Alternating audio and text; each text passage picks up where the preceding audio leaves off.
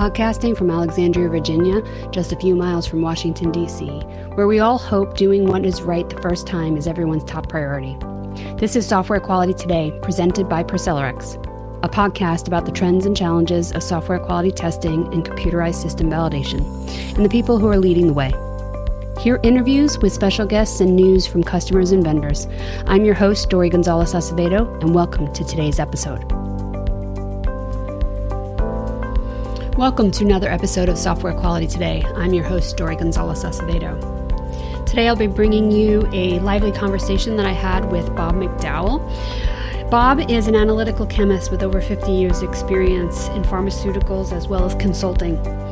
He's been involved with the validation of computerized systems for over 35 of those years. He is the author of a book on validation of chromatography data systems published in 2017 and a book entitled Data Integrity and Data Governance, Practical Implementation for Regulated Laboratories published in 2019. Bob is the writer and editor of Questions of Quality in LC/GC Europe and Focus on Quality in Spectroscopy.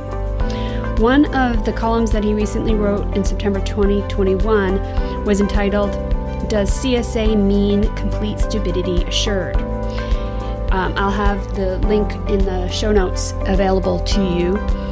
So without further ado, please welcome Bob McDowell. Well, welcome, Bob. It's a pleasure to have you join Software Quality Today. I'm really excited to be able to have this chat with you. Well, thanks very much, Dori, for the invitation. It's a nice opportunity to have a nice discussion about computer system validation and computer software assurance. Yeah, so I think hopefully our listeners will really take to some of the topics we're going to talk today. I think you and I both are can heat this up a little bit. Before we get too in there, because it's a very, very rich conversation for both of us, I'd love for you to take us, just to give some frame of reference of who you are in the industry and how you came to be in the place that you are today. Okay. Essentially, I started life as a forensic toxicologist, so I analysed dead bodies for a living, and I have a PhD in death, which makes me the least likely person you want to sit next to over a meal. I then saw the light and the additional funding available in the pharmaceutical industry, where I worked for 15 years, 10 of which at SmithKline when it was French, and 5 years at Wellcome. And then for the past 29 years, I've been a self-employed consultant, but really I'm a frustrated academic, but academia pays peanuts, and my wife would prefer a better standard of living. But what did I come here? I was in the wrong place at the wrong time, and if I go back to the 1980s, I went into my boss's office and he said, you got a bit of spare time? And I made the mistake of saying yes. So I ended up with a laboratory information management system project to run, which I enjoyed, and edited the first book on the things that we did and, more importantly, should have done but didn't. And I started getting into computer validation when the software services manager came up with a great big grin on his face and says, well, Bob, isn't it nice to know if I screw up your LIMS project, you go to jail? And I thought, hang on a sec, this isn't right. And then I found out it was. So in October 1986, I attended a training course in Amsterdam for 3 days on computer validation, and I've been involved in computer validation ever since then. It varies from the sublime to the ridiculous, taking screenshots of just about everything under the sun, to trying to be a lot slicker, learning from your last project and trying to improve that. So there's a number of things there. Yeah. So That's how I'm sitting here today. Great. Thanks. It's, being in this industry for such a long period of time, right, we've seen a lot of guidances and documents from a variety of agencies. And you, like you said, you're a frustrated academic, but you are a prolific author and you write, and you also Yes. are part of ISPE. So can you tell us a little bit about all of your involvements over the years?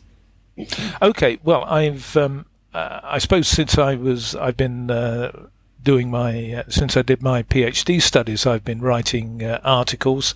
I was allowed both at SmithKline and at Wellcome to keep publishing and presenting, and as well as the LIMS book, I've written two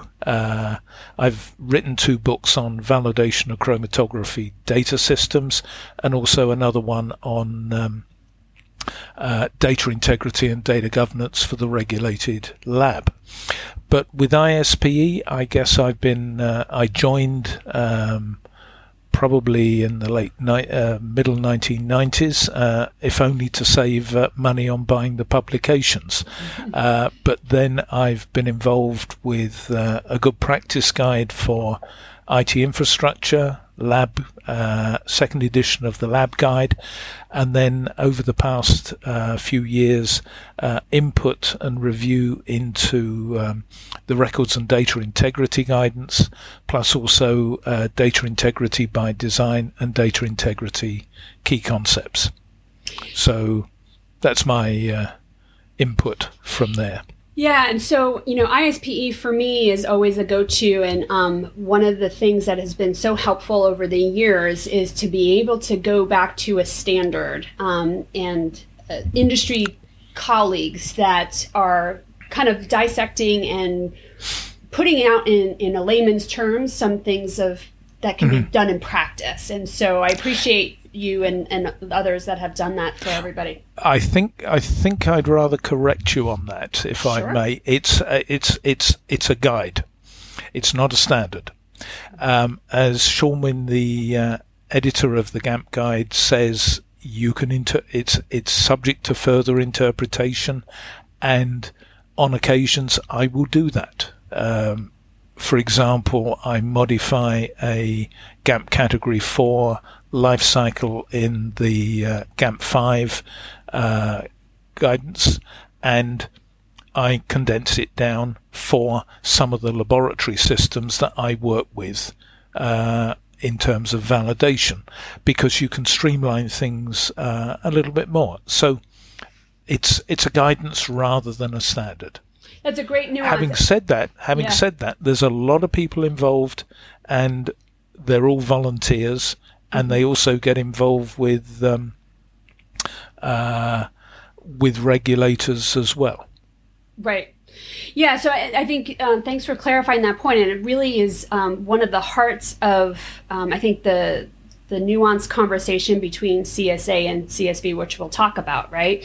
Is this they're all guidances. Even the FDA puts out guidances, right? And it's how we interpret them and what we do with them as an industry that really matter, right? Yeah. Yeah. I think of course, the one thing that is interesting is you compare the regulations on one hand and the guidances on the other, and both contain the word should.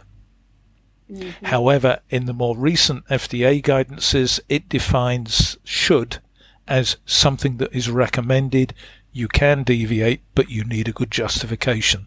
And of course, on every single page, it states contains non-binding recommendations. Right. So it's one of those things. Yeah. Great.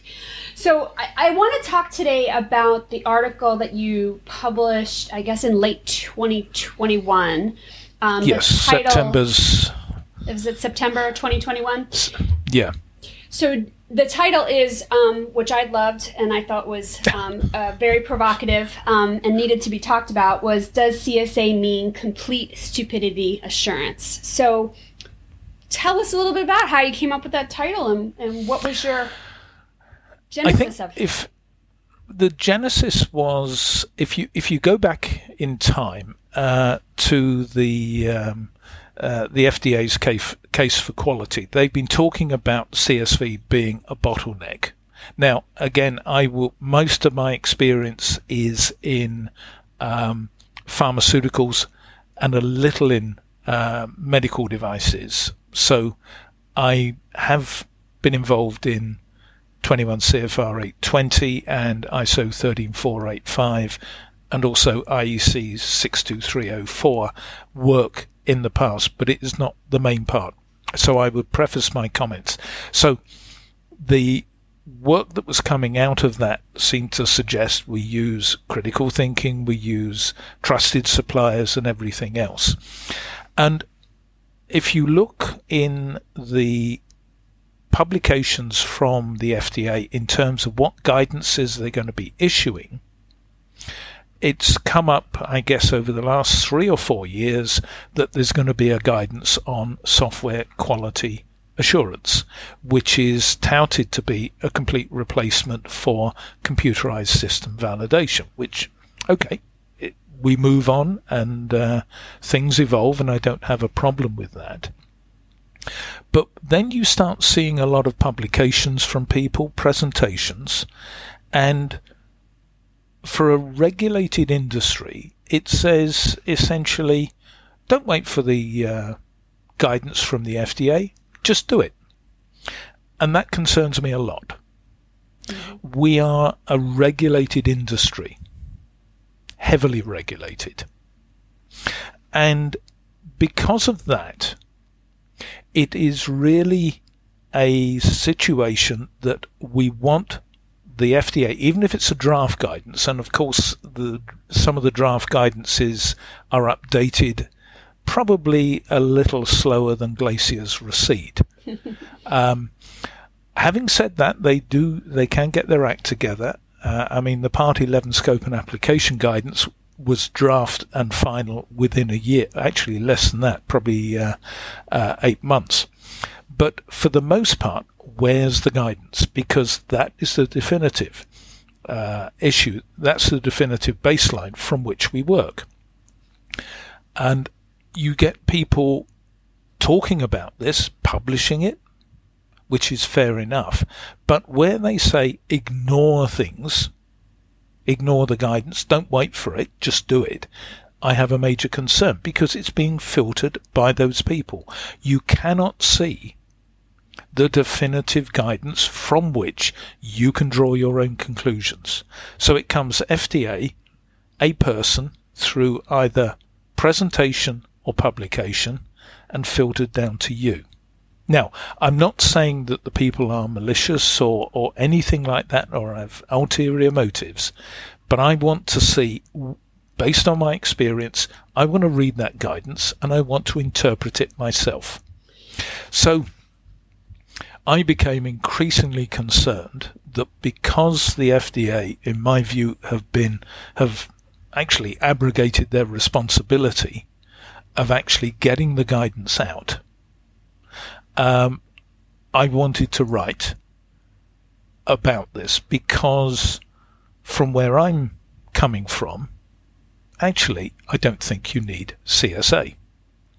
And I have been writing 2 columns, one both for analytical magazines.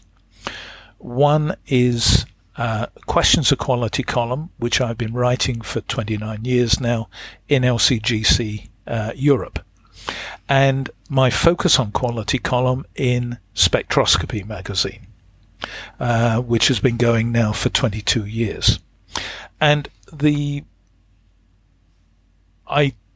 because I tend to want to write to get people to think. Whether you agree with me or not, I'm not worried. I don't want you sitting on the fence saying, well, possibly. You're either going to agree with me or totally disagree. Right. And so it's written in that sort of provocative style. It's also written, I would hope, in a fairly blunt, well, it's very factual. Sarcastic. It's very extremely factual, like the details of which you lay out the timeline of guidances that have been previously written, what they state, all of those things. What I was very impressed with the article in general was how factual it was and how balanced it was on both sides of the argument to then one to, argue. Yeah, I think because we are a regulated industry, and let me be totally honest here. Having written books and educate people on data integrity, I've got to be very honest here. For 15 years, and I worked in the industry from 1978 to 1993. I've worked under GLP, under GMP, and I never once read a single regulation. It was always interpreted for me. But being a consultant, you suddenly realize, hang on a sec, I've worked in two companies where there were two totally different interpretations of the same regulation. Right. Therefore, I have to go back to basics. Yep. And what we find even now is people do not read the regulation. 100%. And therefore, if I write something based on my opinion, you've got to be able to derive that opinion from the regulation or the guidance and then say, this is my opinion.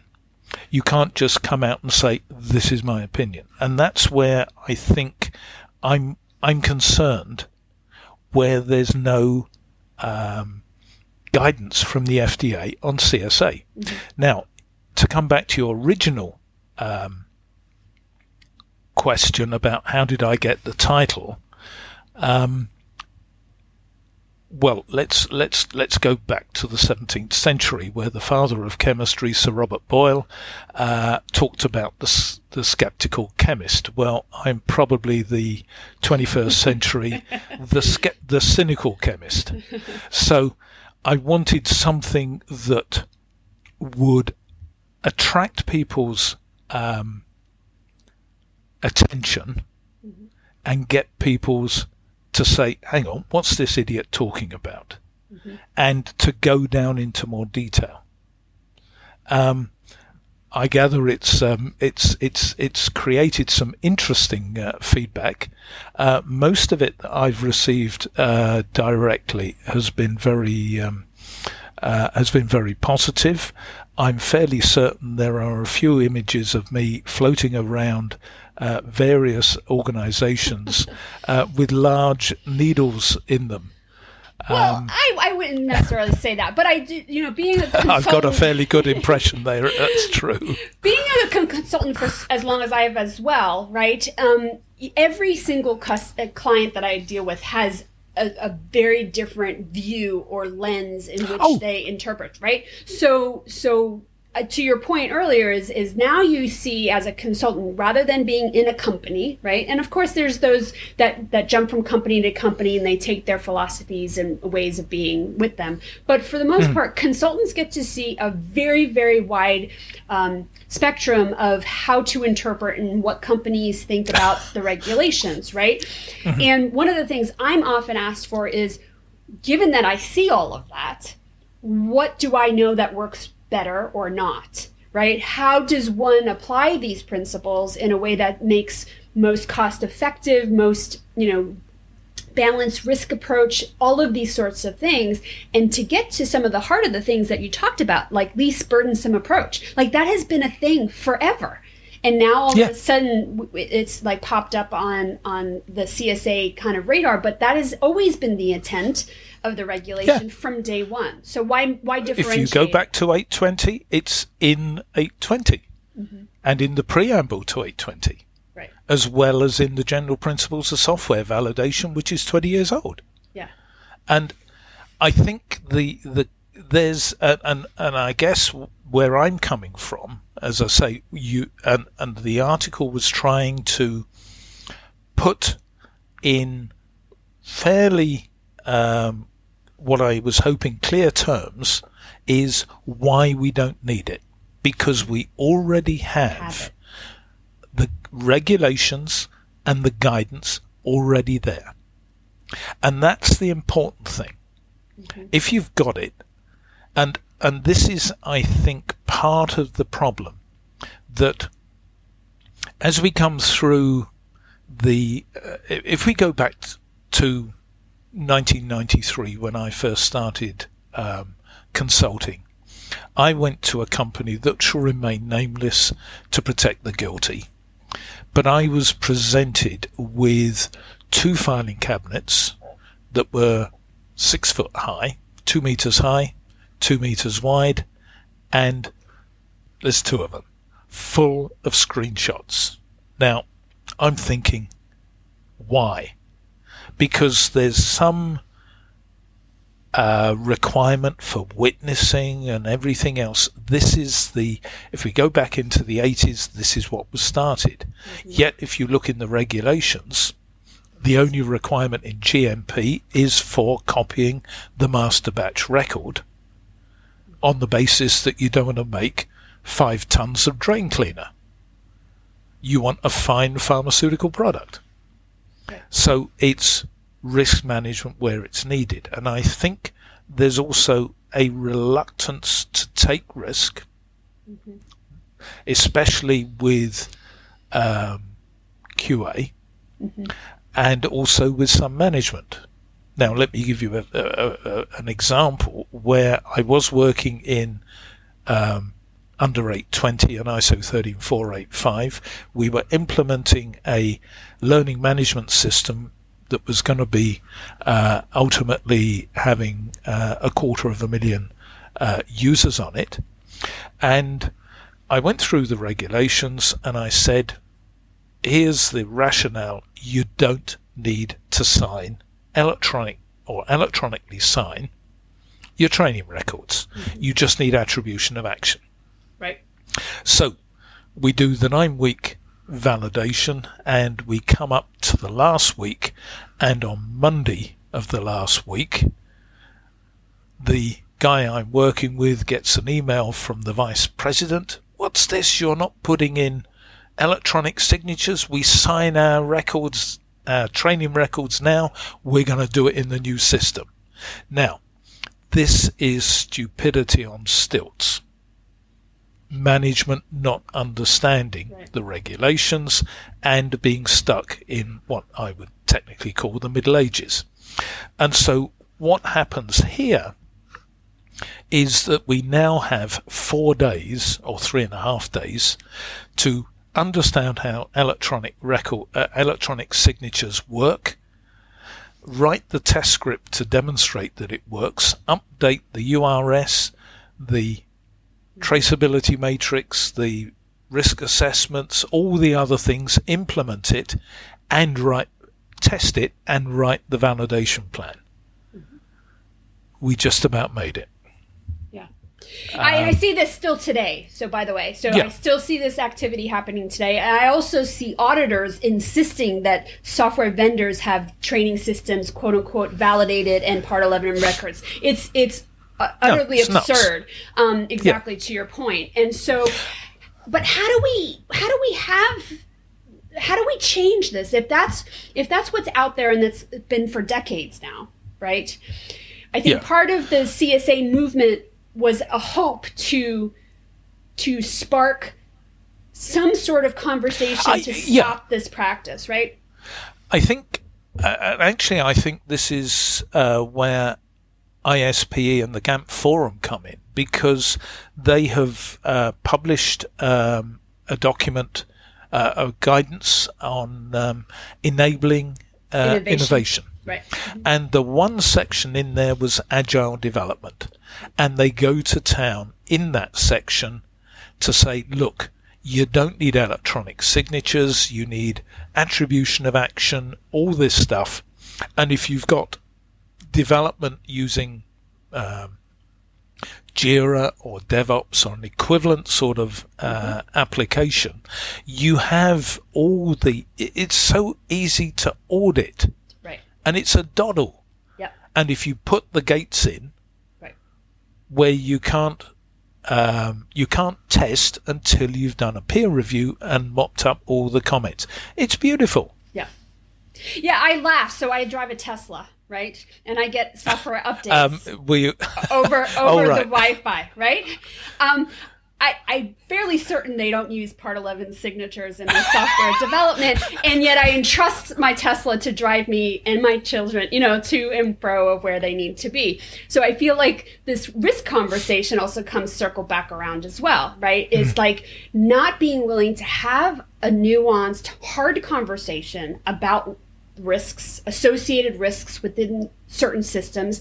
Certain systems are extremely risky, right? There are the ones that are absolutely directly impacting to product quality, safety, patient safety. Yeah. But then there's others that are not at all. Yes, I can't agree. Yeah. But even those that impact directly product quality, because of the nature of the software, you can take a simpler view. Yeah. And this was something where we developed an approach going back 13, 14 years now, where we condensed the whole of the validation down into a single document. Okay. I've done the same thing too with my customers that allow me to, because it makes sense, right? Why have all these 5, 6, 7 different documents when you can just summarize in one little short thing? Yeah. And so what you have, and if you go back and look at the regulation, it says intended use. Yeah. So you take from 21163 intended use, and you define just intended use requirements. I think folks struggle with that though. Right? I think that the understanding what intended use is and what that means in terms of a predicate rule is still very, very hard to define for some organizations.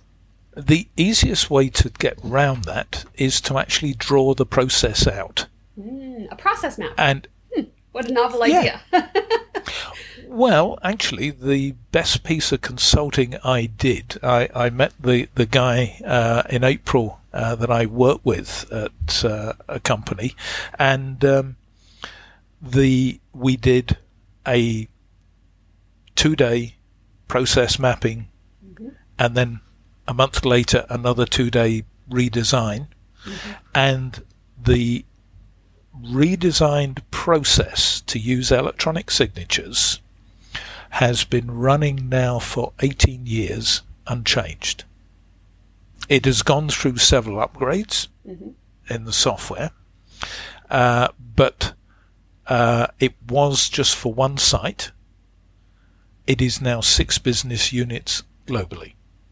The same process. And I'm thinking, wow, best piece of work I've done. And we published it in 2005. If we did it again, the mapping would still be the same, but the level of testing would be a lot more reduced now, because we'd be leveraging from a trusted software supplier. Right. Because keyword in there, right? So I want to hone on that trust, because you raised it a couple of times in your article, right? There's a level of trust. There needs to be, right? There needs to be a level of trust with your software vendors. There needs to be a level of trust with your testers. You highlight as well, and I wonder if you can talk a little bit more about that, because I wonder if that's part of the QA. Conundrum of terms of when to release some of their angst is around this trust issue. Okay, well, let's look at it from you're buying a system, and you've got to assess the supplier. So what do people normally do? They will send out a supplier questionnaire, and the supplier will fill it out. You could file it. I would always verify 1 or 2 key elements there, especially if it was a GAMP Category 3 software.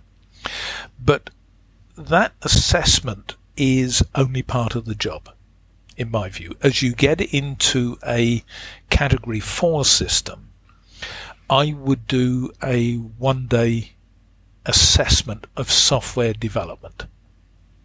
And you can do this remotely, or you can do it face to face. If anyone who's listening has a software supplier in Hawaii, I can do a very good deal for you. Okay, I suspect Dory, living a bit closer, will do an even better deal, but that's beside the point. But the point, the issue is, how do they develop software? Do they use a waterfall model? Do they use requirement specs? All this sort of thing. And what you find with some companies, and when I'm also a trained auditor, and I spend my life when I'm looking at software development trying to tell people to do less than do more. Because what you find is that they have a software development based on a Jira or DevOps or an equivalent piece of software, and then you get the pharmaceutical auditor in. Where's my requirement spec? Where's this? Where's that? And these guys are working around with the engine room that's perfectly adequate, and then they're putting in all these bells and whistles that basically says, we want this, we want that, which are totally unnecessary. Right.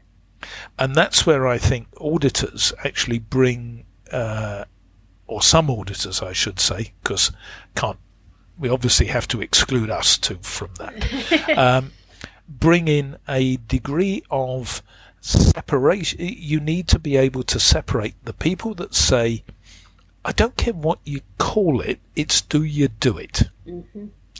And the key thing that an auditor has to ask, whatever they're auditing, is, are these guys in control? Can they demonstrate that they're in control and we have a traceability from where they start, be it a requirement spec, a marketing spec, a user story, an epic, whatever you want to call it, and I can go through the whole of the life cycle, and they've done sufficient. Right. If they've done that, and you don't have to take a lot of time, you can do it remotely, you can do it on site. But if you have a report, and this is where you need to start to differentiate what is you may have a category 4 application, but many of the functions within that are actually category 3. You only parameterize it. Yeah, it's a great distinction. I when I was rereading your article and how you talk about that, is because the majority of tools that are purchased on the market today are made for general consumption. Right? They're made for a variety, a host of industries across the board. Jira, you've mentioned, all of these things. They're not made for life sciences specifically, right? So let's be real. But what they do well is they're highly configurable. And they're configurable in ways in which a life science company can use them. Mm-hmm. And back to your data mapping sort of conversation process, the customer, the company needs to understand what they're going to use that for, right? Yeah. And then figure out what is important about that. It's not on the software vendor to say, oh, well, by the way, you guys only want to use this for GXP systems, then this is what you should do, or this is what you should do. These are big, national companies here. It's up to the company that what you want to use it for really matters, right? And if you want to go through this extra due diligence of writing formal URSs and FRSs and all this stuff for functions that already exist, that have been tested gazillion times by people that know their stuff inside and out. And if you think you can do better than the people that actually developed and was paid to do that testing, I don't know. It's kind of arrogant. We still need a user requirement spec or some form of spec at the front end, which defines our intended use. Yeah. Now, in terms of managing risk and intended use, let me go to a lab example of a chromatography data system. You look in the CDS and you have somewhere between 10 and 15 different calibration models you could use. Which ones do you actually use? You document those in your URS, and you then, as part of your assumptions, exclusions, and limitations, you document, I'm not using these, and they're excluded from the validation. Right. And I think I use assumptions, exclusions, limitations a lot, because when I first started computer validation, there was no GAMP guide. And the only thing that we could find were the Institute of Electronic and Electrical Engineers software engineering standards. Now, if you're building a nuclear power plant, or you're putting in a microprocessor chip factory, you're going to be up the top end of. But we want something that is fit for purpose. So you take these standards and documentation, and you adapt them for what you want. But in the standard 829, which is software test documentation, there's a test plan. And I still use that to this day.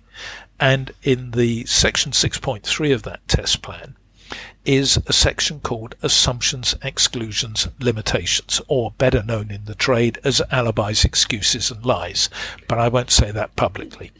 Now, what you're able to do with these assumptions, exclusions, and limitations, you cannot test everything, and you're sitting your approach on top of what the supplier's done. So if you've done your assessments of the software development process, all the functions that are essentially GAMP category 3, you're not going to test. You may have to use them indirectly when you validate your workflow, but that's the way you're going to be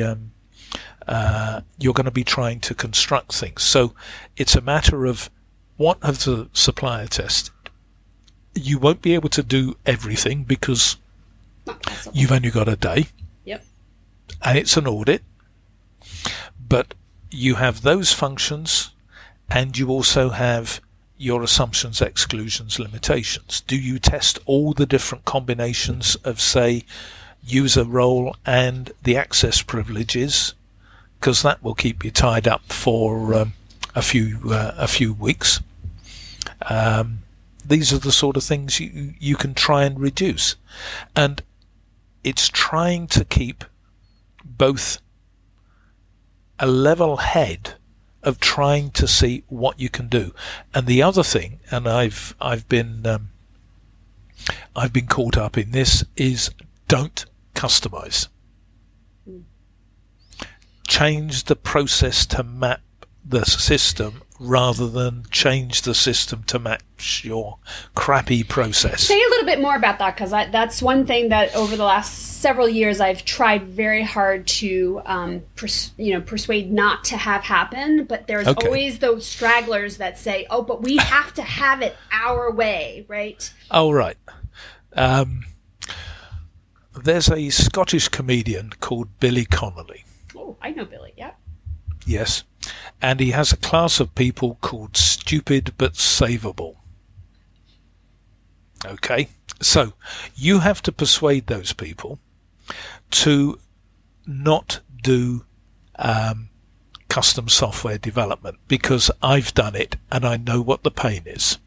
Okay, and once you do it, and if you do it once, you don't do it again. So let me go back to last century, when I had what my wife would call a proper job, and we were implementing the first LIMS I was involved with at SmithKline. We had to take what essentially was a sample-driven LIMS and make it into a protocol-driven LIMS, and we were quoted 14 weeks of custom software. It took 151 weeks. We then had to validate it. And then, of course, you find the problem. I know what it says in the specification, but what we really want is this. And of course, because it was a fixed price contract and the supplier has lost a lot of money, you're going to pay for this through your nose. And it's not just going to be peanuts. It's going to be every single time you want to update the system, because it's mostly hard coded. So my second system was, yes, we'll have a protocol driver. It will be part of the standard system. I will not accept custom code. Mm-hmm. So that's it. So my view is always look at your process and, where at all possible, change the process to match the standard system, because you'll be a lot easier. You won't have custom code to upgrade and link with any changes. Mm-hmm. And you can upgrade a lot quicker and a lot easier, rather than leaving it to when you get the dear esteemed customer letter that says you've got 9 months left before your system's dead. Right. And that's really the way I would like to go. It's change the way that you work. And I've got examples where you look at a process and you've got 2 or 3 ways to run through, and that's not counting the undocumented processes that people sneak out in confidence when you're doing the mapping. Mm-hmm. And then, of course, if you automate that, it's going to take a lot of time to automate, mm-hmm. and it's going to take even more time to validate. Yeah. And that's the big problem. Yeah, I mean, trying to have a company... Now, again, this is excluding the companies that are software as a medical device, or folks that are actually making yes. software product for life sciences, which is a whole different category. Right? Yes.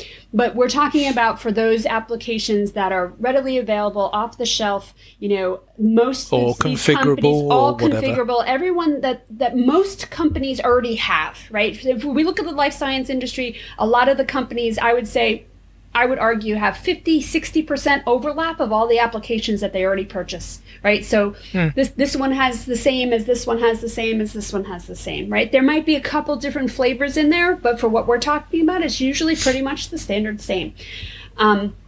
So no customization is really truly required in order to get your work done. Yeah. We also I see that a lot in SAP world, right? Where well, I'll leave you to do suffering and pain. I'll keep out of that. But the one thing, if I can come back briefly to configuration versus customization, you have to be very, very careful, because marketing organization or marketing departments of certain organizations have discovered we can't call it customization. Mm-hmm. Even if they give you a language, it is always configuration. So if you go to the GAMP guide and look in Appendix M4, it says if you got a vendor supplied language, treat it as category 5. So some limbs are going to be in that sort of situation. Mm-hmm. As long as you control it, it's fine. And test it, right? Because you're going to still test that configuration. Specify, test it. Yeah, exactly. Yeah. Great points. And with that, though, also implies a very natural critical thinking skill set that goes along this whole entire thing that we're talking about, right? Oh, yeah. Now, I talking about critical thinking, I mean, I make the point in the article. I was auditing a clinical system a few years back, and I was looking at the test script, and it started in November, and it finished in February. And why is it taken so long? We were waiting for the password to expire. Yeah. Now, the normal way of getting around that is that you would normally you've got a 90-day standard password, which it tends to be industry standard these days, unless you've got a few people that want to be a little more lazy and push it up to 120 or even 180. But say 90 days. You would normally, in the test script, you would go in, change the configuration to 1 day, wait for it to expire. But These days, that's not seen as a good idea because you are now messing around with the configuration, and in today's data integrity environment, that's a total no-no. But look and see how does a computer actually determine time. You have a trusted time source that sets the time of the clock. And how does the computer work? Well, it's got a little piezoelectric crystal that vibrates around, and the computer counts it, converts the number of vibrations into time, and guess what? It's on every single computer. So, if you want to wait 90 days to test the expiry of the password, that's great. On the other hand, if we come back to the assumptions, exclusions, limitations, why are you testing it? If you've got a trusted time source and you've got a piezoelectric cell on every single system, what's the point? So it is easier to exclude. Right. But document it. That's the important thing. Because all of this is important to put down to say we're not doing certain things, or we are doing certain things, but there are limitations. And it's that thought process that is really critical. And this is where I think these assumptions, exclusions, limitations come in. Because if you go back to 1970, where the US military were asking Barry Boehm to predict what software was going to be like in 1980, and he says, I got some good news and some bad news. So they said to him, what's the good news? There is none, he said. The bad news is the software situation is going to get a lot worse. And he actually gave in this report here's a diagram, simple diagram of some software, and if you could test one way through this pathway per nanosecond, and you started when Jesus was born, by the time this report was published, you might be halfway through testing it. Now, management's rather unwilling to allow that amount of time to test software. Mm-hmm. Oh, and by the way, he said, this is a simple program flow segment. There's something like 10 to the 21 different pathways through it. You can't test it. So right. What are you going to do? Focus on what is your intended use. Yeah. But to your point, so this kind of critical thinking about looking at each system, doing that analysis, writing up your exclusions, writing up your limitations, all of those things, take time, perhaps different perspectives in order to get all that documented. Where in your article, and I also have seen this over the years, right, this kind of bucketizing approach where we want to have this tailored checklist and do it the same way every time sort of mentality, rather than having the conversation. It's almost as if that it's a people don't know how to have that conversation. I don't know, maybe not know how to facilitate that conversation. What are your thoughts? I was at the first face-to-face meeting I've been to in 2 years in Italy at the end of April.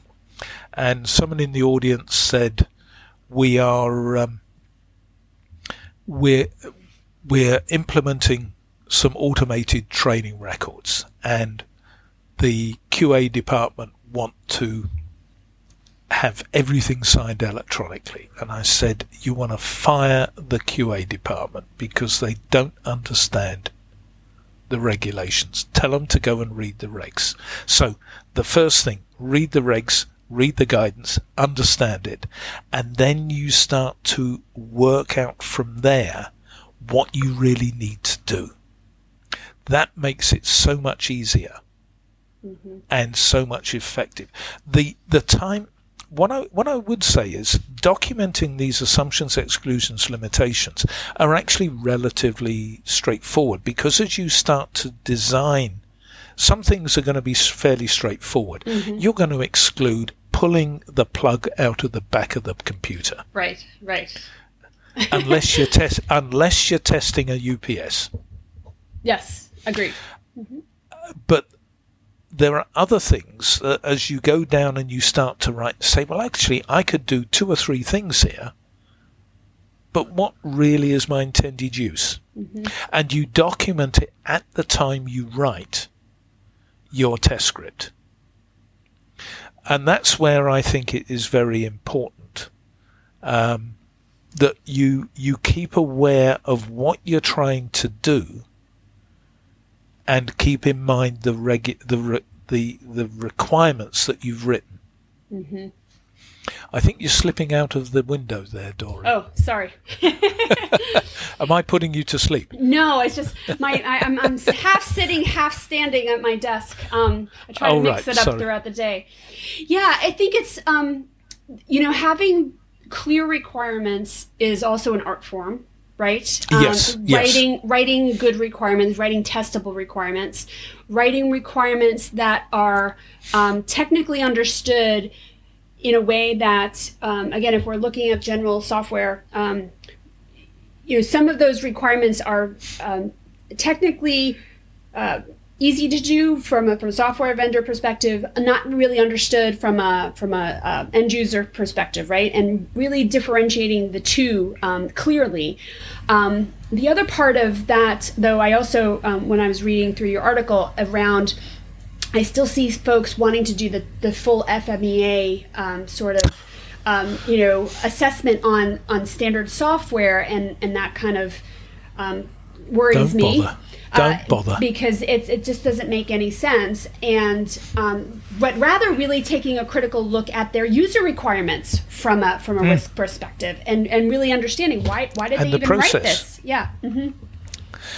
It's interesting, and I don't wish to criticise the GAMP forum, but I will make the comment that they've even put FMEA certainly into the first edition of the Good Practice Guide for Infrastructure Control and Compliance. Now, I never use that because doing failure mode effect analysis in an IT environment when you've got a lot of standard stuff. On the other hand, there are 2 very good IT-based risk assessments. The first being an old British Standard 7799 Part 3. Now, the first 2 parts have migrated into ISO 17799 and then into 27001 and 27002. But the 7799 Part 3 has got a risk assessment in it. There's also a NIST special publication 800 either 31 or 41 that has IT related, and they focus on what's the value of the asset that you are managing. So if you have to have a batch of product where it's $5 million per batch, you want to make certain that your cybersecurity and all the other stuff and the backup is right. That's a great point. And you've only got, and that's only one batch. And how many batches of data? Yeah. Or you're keeping your data for registration and you've got $1 billion a year product. So these are the sort of things. So it defines the assets, and then it starts to look at the vulnerabilities. What have you got in place? Or what have you got in place? What are the vulnerabilities? What do you need to do? And you can conduct one of those risk assessments in half a day with a small team of people, and you don't have to worry about an FMEA where the Martians are landing next week. And this makes a great point, because one of the things that I try to help my clients with is really, getting to the data itself, right? And I think it's something around when you talk about and you lead your workshops on data integrity, right?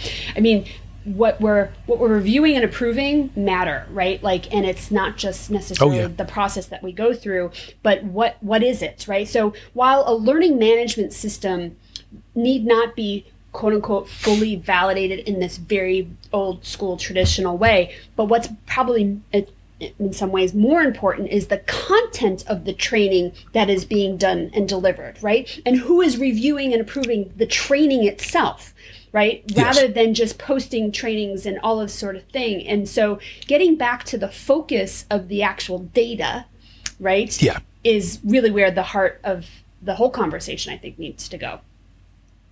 I think that's a good point, because if you look at the way that computer validation started, it's top-down. Mm-hmm. I think I always take the view that there's no point in buying a computer system and implementing it unless you get significant business benefit out of it. Right. Otherwise, give the money to my daughters and my grandson and they'll waste it far more effectively than you ever will.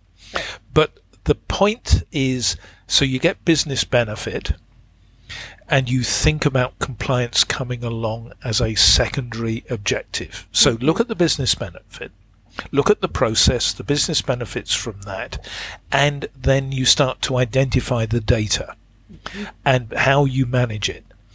What the GAMP Forum did with a now out-of-date good practice guide is that they had in 2005 a Part 11, I think it was Part 11, compliant Part 11 records and signatures. Mm-hmm.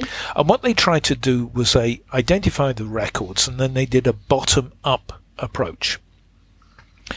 But the problem with the bottom-up approach is you never get a look at the process and the process efficiencies. So it never really took off. What I would advocate is really both a top-down and a bottom-up approach. Mm-hmm. Top-down from the process, look at configuring the software, and then look at the data and look and see what the vulnerabilities are, control those, and then that's what you end up validating. And you should, and again, the streamlining, the business benefits, because if you spend 6 months, a year, I know companies spend even longer than that validating a system, you don't get an efficient business process, you've wasted all your money. It's a great point. So to that point, when we talk about agile project management and agile deployment as a methodology, right? One of the things that I've been advocating for a lot now is, this MPV sort of way, right? And that, we can validate and control things along the way. We don't have to wait this 6, 7, 8 month process that many of these organizations want in order to see the business value of what it is that we're going to want to do, right? Because it may not be, again, you can't assess every possible scenario, but what you can assess is some of the best, the quick hits or the things that will improve your process immediately, right? Yes. Put those in place. Quick wins, get those in place, put a process together, test those intended use, and then start using the system right away. Rather than having to wait, like some of these approval cycles are 2-3 weeks long in order to get, a requirement spec or a summary report approved. And is that really adding business value to the critical quality attributes that the companies actually want to document and maintain and do metrics on? And so I feel like it's a counterproductive argument. And how does the business line, the business process owners, right, really justify waiting or letting project teams wait and take a waterfall approach in that regard? Yeah, I think the number of signatures on a document need to be very much curtailed. You need technical author, technical review, technical approval, compliance review and release, maximum of 4. And in fact, when I get down to come down to test scripts, I try and negotiate up front with QA to have just 2 signatures on the technical review, or technical content, technical review and release. The review at the post-execution includes a QA review. Right. But different to many people, I have an overarching test plan, right, which is approved by QA before it goes. right.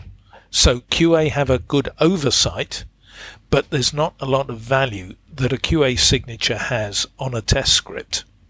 Agreed. When you want to move quickly, and if I come back to the issue I had with my learning management system a few years ago, where we had to implement things very, very quickly, having just 2 signatures enabled us to write the test script, execute it, and then have it reviewed quickly, right, within that short period of time. Do you think it's a fear of failure that holds our industry back? No, I think it's a fear of it's basically a CYA, and if it was okay last inspection, it's okay this one. Mm-hmm. And they don't think about the C in CGMP. Mm. That's the biggest problem. And if you, changing the tack slightly, if you look off the CSA side and look at some of the warning letters that are coming through, FDA are getting really cheesed off with industry. You look at the Stayson and Tender warning letters from July 2020. You look at the BBC warning letter from August of last year. Here you've got with BBC, you've got instruments where they have the ability to store electronic records, but the company didn't use it. They just printed out, and they were cited for that, both in raw materials input and in finished product testing. Stayson and Tender were absolutely screwed to the back wall by the FDA, with 2 different parts of the CFR cited and identical word for word remediation. Mm-hmm. And it's pages of it. Yeah, I find that very disheartening when I hear any client wanting to take a PDF of an electronic record and slap it into another system. I mean, the amount of more non-compliance areas that they make by not using the systems as they are designed to be makes them more risk for compliance risks in general, right? Yeah. So what do we do from here, Bob? Like, how do we continue to help an industry that clearly, I think, wants some help? Because I think the part of the CSA movement in general, people want something, right? They want to be told something. They want it's like a prescription, right? And Procellerex, my company, is prescription for software quality, because I feel like that's what they really want. They want a very clear roadmap of what they should do. But at the same time, that's not what the regulatory bodies want at all, right? I think the key thing here is you need to have a flexible approach to computer validation. You cannot have a one-size-fits-all. You've got to be able to say, okay, if you look at the life cycle models in GAMP 5, soon to be GAMP 5 second edition, if you look at those models, the category 3 is basically specify, build, test.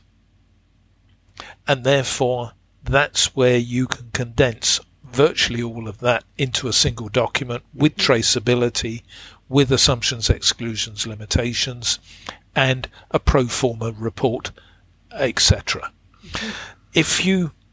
And that's where I think you need to be able to have that. I think people should use prototyping a lot more, because this says, I've got an idea, I've got a generic spec to select this system, but that's generic, and this is System X version Y. I've got to be able to understand how it works, so I need training.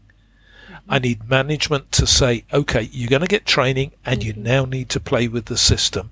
And in my view, for a large system, you really can't do it part-time. No, you can't. That's right. And if you don't, it takes a long time to really understand that system in its entirety to then get the enablement and adoption across large organizations that we're talking about, right? We're talking about very, very large organizations. So you need that time to play without the constraints of all of the heaviness of the validation that's under test. And that's where I would see, if we come back to CSA, that's where I would see undocumented. You play around with the system, you look at it, you see what it's like, and from there you write your second version of your URS that reflects what the system is and how you're going to use it.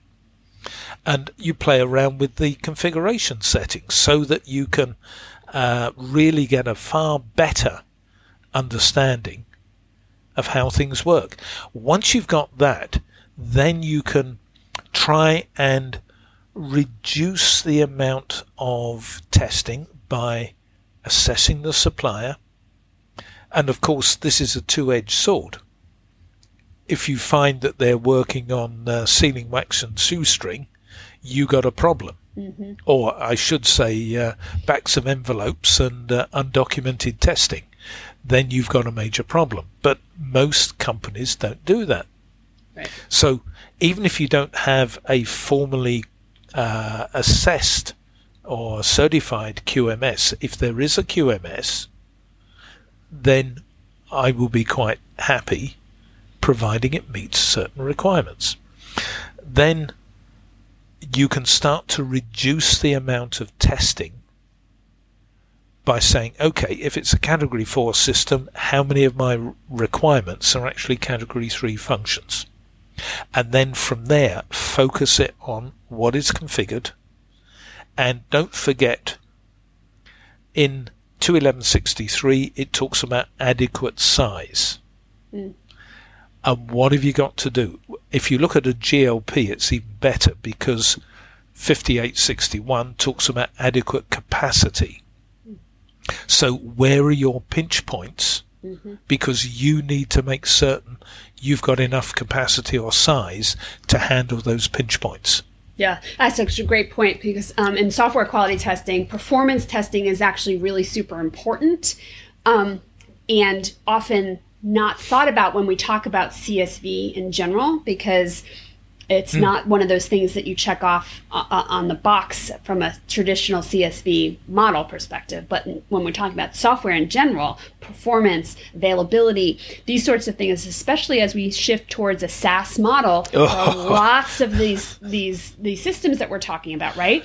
So and security, right? Security and performance for SaaS is much, much more important than whether or not, the particular feature is in its full function. You might be beta for a feature perspective, but if their security and their performance is not up there for the size and volume of what you're going to do, it doesn't matter, right? Mm-hmm. So that's good. Yeah. All right. So Bob, last words, last thoughts? I think the one thing is the last thought would be I would encourage people to go, or companies to go back to basics. Look at the regs, and if you look between the lines of the Part 11 Scope and Application Guidance from 2003, one of the things that it did say was look at the regs. Not in so many words, but it says where the predicate rule says, and that says go back and read. So back to basics, look and see what it says. Look at some of the guidance documents, and I would advocate, in the absence, the general principles of software validation, front ends. Some of the development side of things will probably be is 20 years out of date. Mm-hmm. But there are publications on the use of Agile. I think there's a joint FDA or Taylor from Medical Devices was involved in one of these.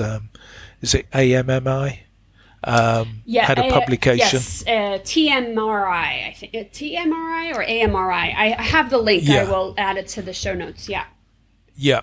I think that looks at agile for a regulated area or developing software.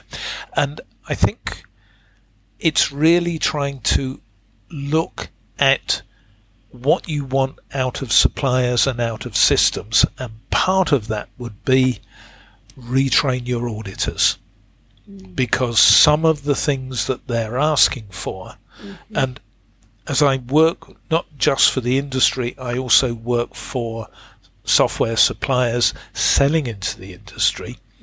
If an auditor asks for something, just say, okay, I can't understand why you're asking for this.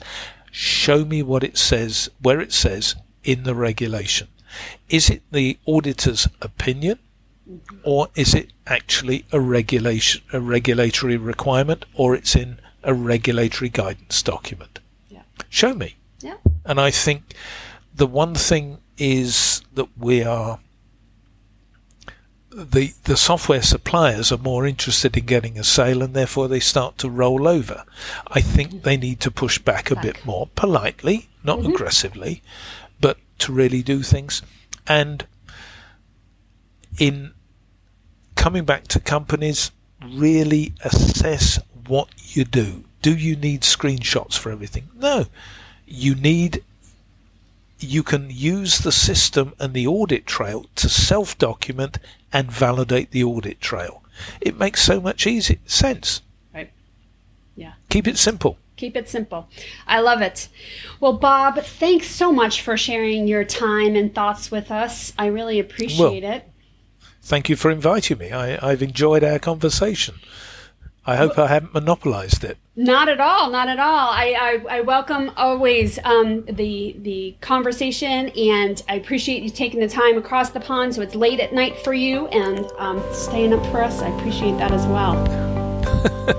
Okay. All right. Thanks very much. We'll talk to you soon. Take care. Okay, that's good. Thanks for listening to Software Quality Today.